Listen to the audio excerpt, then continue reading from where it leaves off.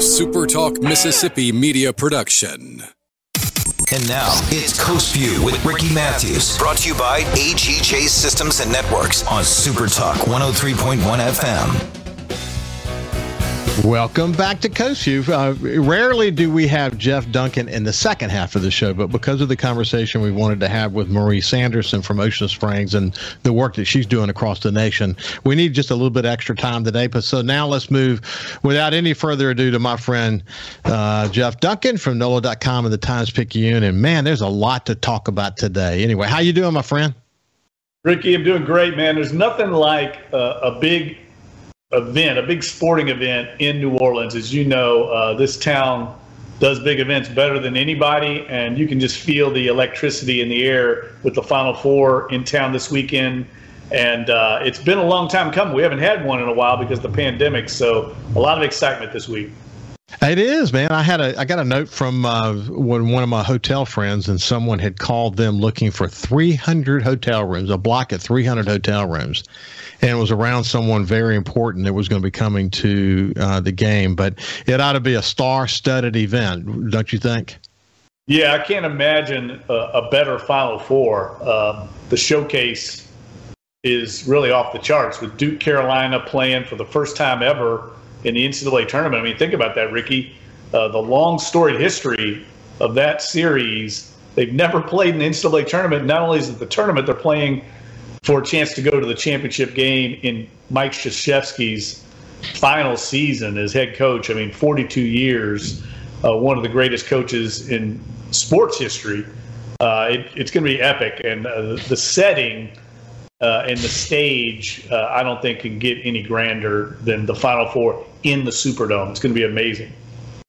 It's really cool. It's cool to see obviously to have a full-fledged Final Four, to see who's in it, and the whole as normally the case when there's a big event like that in New Orleans, we all benefit from it. And the note from my friend about 300 hotel rooms. This is for one group. Can you imagine the other hotels that are being taken up? People like to, they like to stay here in coastal Mississippi and make the drive over for the game. So, and in some cases they have to because there's not an availability of hotel rooms. But hey, so, there's a lot to talk about, but I had the opportunity to listen to the conversation with Jameis Winston in the last couple of days, and it was terrific. I mean, he gave a lot of time, long conversation, very disclosing, just deep conversation. And one of the things I wanted to note is that when you asked your question specifically, you could tell how much respect he has for you and the way that he answered you. First of all, just sort of there was this familiarity with you and just the way he talked about it. And I wonder if in the back of his mind, he knows that you wrote the book on Drew Brees and Sean Payton, and that he's hoping that somewhere in the future, there's another book about how Jameis Winston took the reins of this team and proved to the world that he could be a major league winner in this league. I wonder if he thinks about stuff like that. Yeah, I don't know. It's a good question. I mean, I did think I agree with you. I thought he was very open and candid in his responses, and that's one of the reasons why people like Jameis Winston so much. I mean, you can see he kind of wears his heart on his sleeve. I thought he walked the line of being humble but also confident perfectly. He wasn't too confident, but you could tell he believes in his ability and really recognizes this opportunity that's in front of him. And that's what I was trying to get at with him is this contract he has is 2 years, but really, if you look at the way it's structured, Ricky, it's really kind of 1 year. And I know he knows that, and his representation knows that. This is it, man. This is a big opportunity for him. If he succeeds this year, I think he'll get a long-term deal with the Saints. And, man, it could resurrect his career. This is a very good team. He knows that. That's why he signed here. So there's a lot on the line for him, and I think he feels, privileged to get this opportunity, but also understands it's a big crossroads moment for his career. Listen, I've been reading the news coming out of Cleveland. as I said before, I'm glad it didn't turn out the way it did for them. In other words, I'm glad we didn't get Deshaun Jackson. Excuse me. Is that Watson? Excuse me. But I mean, man, they're having to sell it. They're having to sell it. I mean, there's a lot of division in Cleveland now over that selection, and what a sideshow when you're trying to build a team. Are you watching that too? Oh, well, it was going to happen wherever he signed. Atlanta is getting a lot of grief, rightfully so, and they didn't even sign Deshaun Watson. And I didn't really see much depth or insight into the comments from Gail Benson, Mickey Loomis, and Dennis Allen from down at the NFL owners meetings. I thought they kind of took the easy way out. They could have been a little more enlightening on their pursuit of Deshaun Watson. Instead, they tried to kind of sweep it under the rug. It's not probably going to go away. But I did think that Jameis Winston was honest in how he answered the questions of the fact that the Saints went for Deshaun Watson instead of him. But I think Mickey Loomis did say one thing that I think was right. Jameis Winston wasn't under contract with the Saints. Unlike Matt Ryan, who was already with the Falcons, Jameis Winston was a free agent, so he had his right to look and explore all options, and so did the Saints. So it's a little different circumstances here. He was. It was important to Jameis Winston, and you can expand on this a bit. It's really important coming out of that for him, not just to have a sense that they have some confidence in him, his abilities, but he also wanted to know how they felt about him. I mean, he wanted to see the big picture of their perceptions of him, and that was super important to him, wasn't it? Yeah, he made it clear. And look, I think he made them put their money where their mouth is. He didn't want to hear lip service about how much they believed in him. He wanted to see it in the contract. And so I think that's what he was getting at, if you remember in the conversation where he said there was a compromise on both sides. I think the Saints had to up their ante, their offer to him, which they made initially at the scouting combine in Indianapolis in February. I think it was, I understand it was a very low offer and somewhat insulting to Jameis Winston. And I think once he got the leverage a little bit after Deshaun Watson moved to Cleveland, I think he leveraged that into a much better deal. And this deal is much more reflective of a starting quarterback. So I think that's what he was getting at. He wanted to see respect in the form of an offer, of a contractual obligation. And I think the Saints met that. At the same time, they didn't handcuff themselves long term to Jameis Winston. They gave themselves some flexibility in case it doesn't work out after this season. Okay, so the Saints sign and Andy Dalton as well, and they've really made it very, very clear that our Swiss Army knife is going to be less a Swiss Army knife as it relates to quarterback and more of a tight end role. I think he's going to do well in that role if physically he's recovered from these tough injuries that he's recovering from. But what's your read on all that? Well, I tweeted it the other day. I mean, this has kind of been in the works since last season when they gave Taysom Hill that contract. If you look at the way that contract is structured, it's basically comparable to a top 10, 15 tight end contract in the league.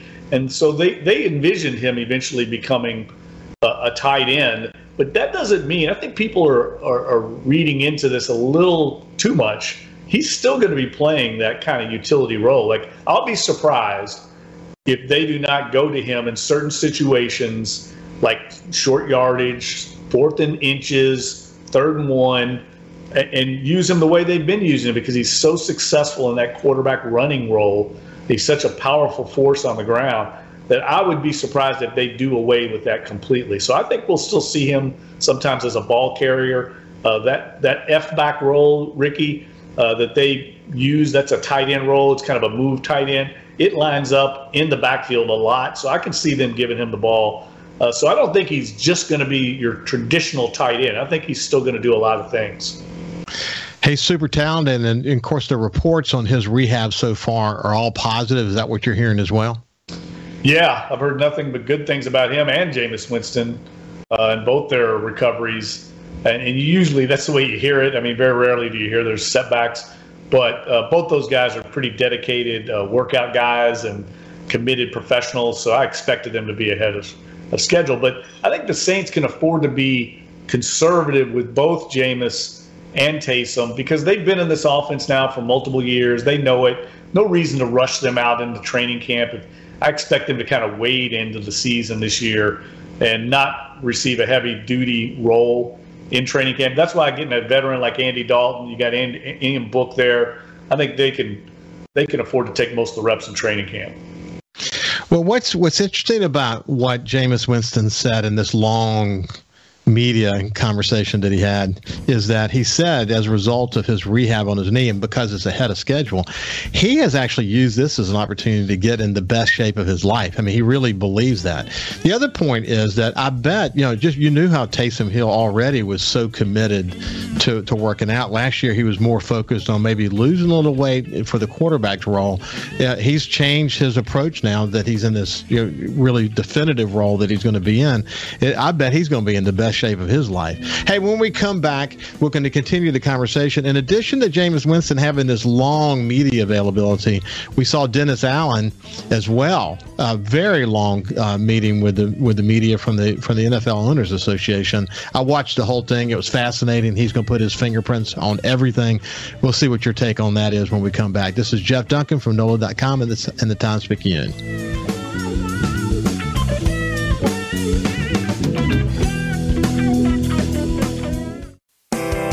This is Coast View with Ricky Matthews on Super Talk Mississippi Gulf Coast 103.1. Welcome back to Coast View with my conversation with Jeff Duncan. We talk every Friday to talk about what's happening, especially with the Saints, because this is such a dynamic offseason. But I want to remind you, if you have not signed up for the NOLA.com Saints newsletter, do it. It's great. It's really good. The newsletter is more than just a tease about what the story. You can actually just read the newsletter and get a sense of what's going on.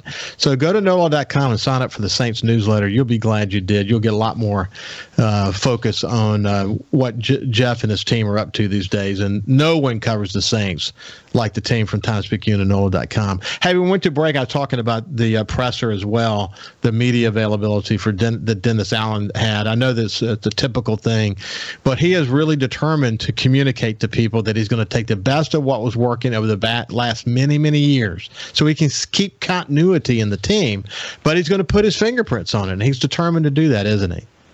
Yeah, I made me think of Dennis Allen and the succession plan with him and carrying on the tradition and the culture that Sean Payton established there. It made me think of that when we talked to Mike Krzyzewski this week for the Final Four, and he talked about, hanging up his coach's whistle and how they've selected John Shire, his longtime assistant, to take over the program. And Coach K talked about how it was important to maintain stability and for John Shire to put his own stamp on the program and to continue to adapt the way he adapted over the years as head coach. And I can see some of the same principles being applied by Dennis Allen as he takes over the Saints program from Sean Payton, which, he didn't coach 42 years like Coach K, but 16 in NFL years is about the same, longevity. It's just very rare. So I thought it was interesting to hear them both. They're very similar approaches to how you take over. And Coach K said, look, when you see a culture that you want to continue on, it makes sense to hire from within and to hand the program off to someone that knows that culture. And that's what the Saints have done. And I think Dennis Allen will gradually adapt and put his own stamp on it. But the foundation is going to stay the same. And why not? It's been very successful under Sean Payton. He's a player's coach. When he talked about going out to visit with Michael Thomas, when he talked about with Tyrone Armstead going to Miami, his confidence in James Hurst, even Jameis Winston talked about that they look forward to seeing him evolve at left tackle.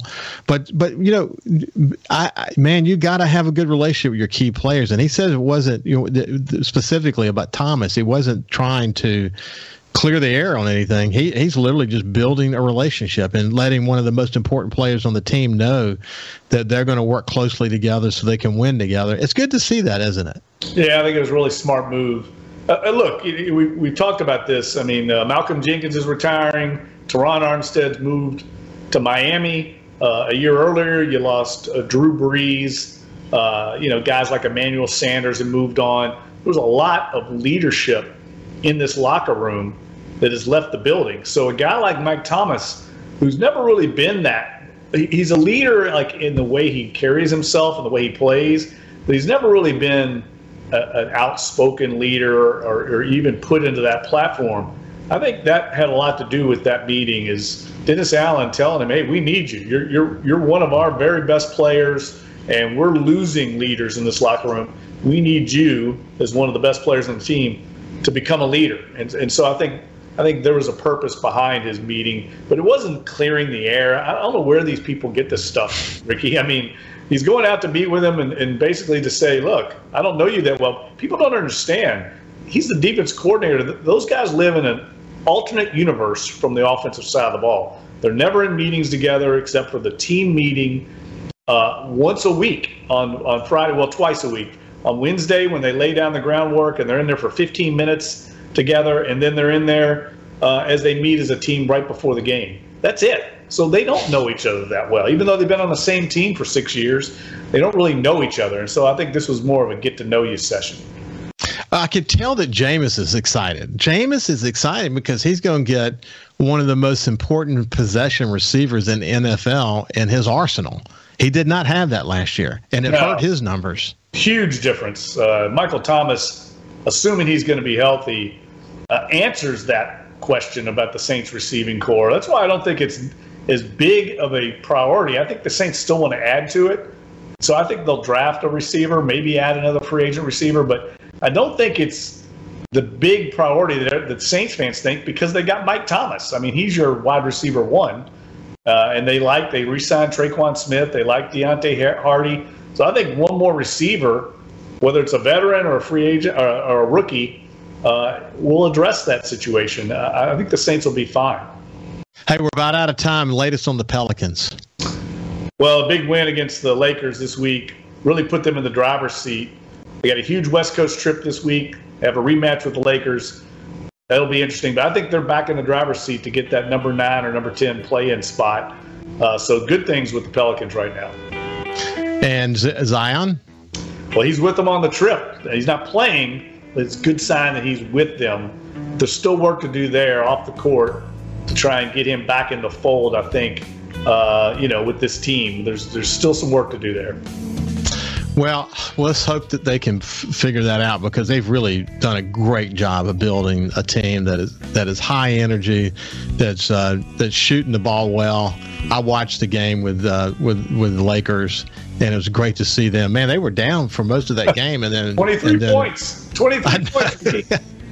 I know, and then came back with a vengeance. It was quite interesting to see. But anyway, Jeff Duncan from NOLA.com and the Times-Picayune. We'll see you next week, my friend. Thank you, Ricky. Talk to you soon, buddy. Have a great weekend, and we'll see you on Monday.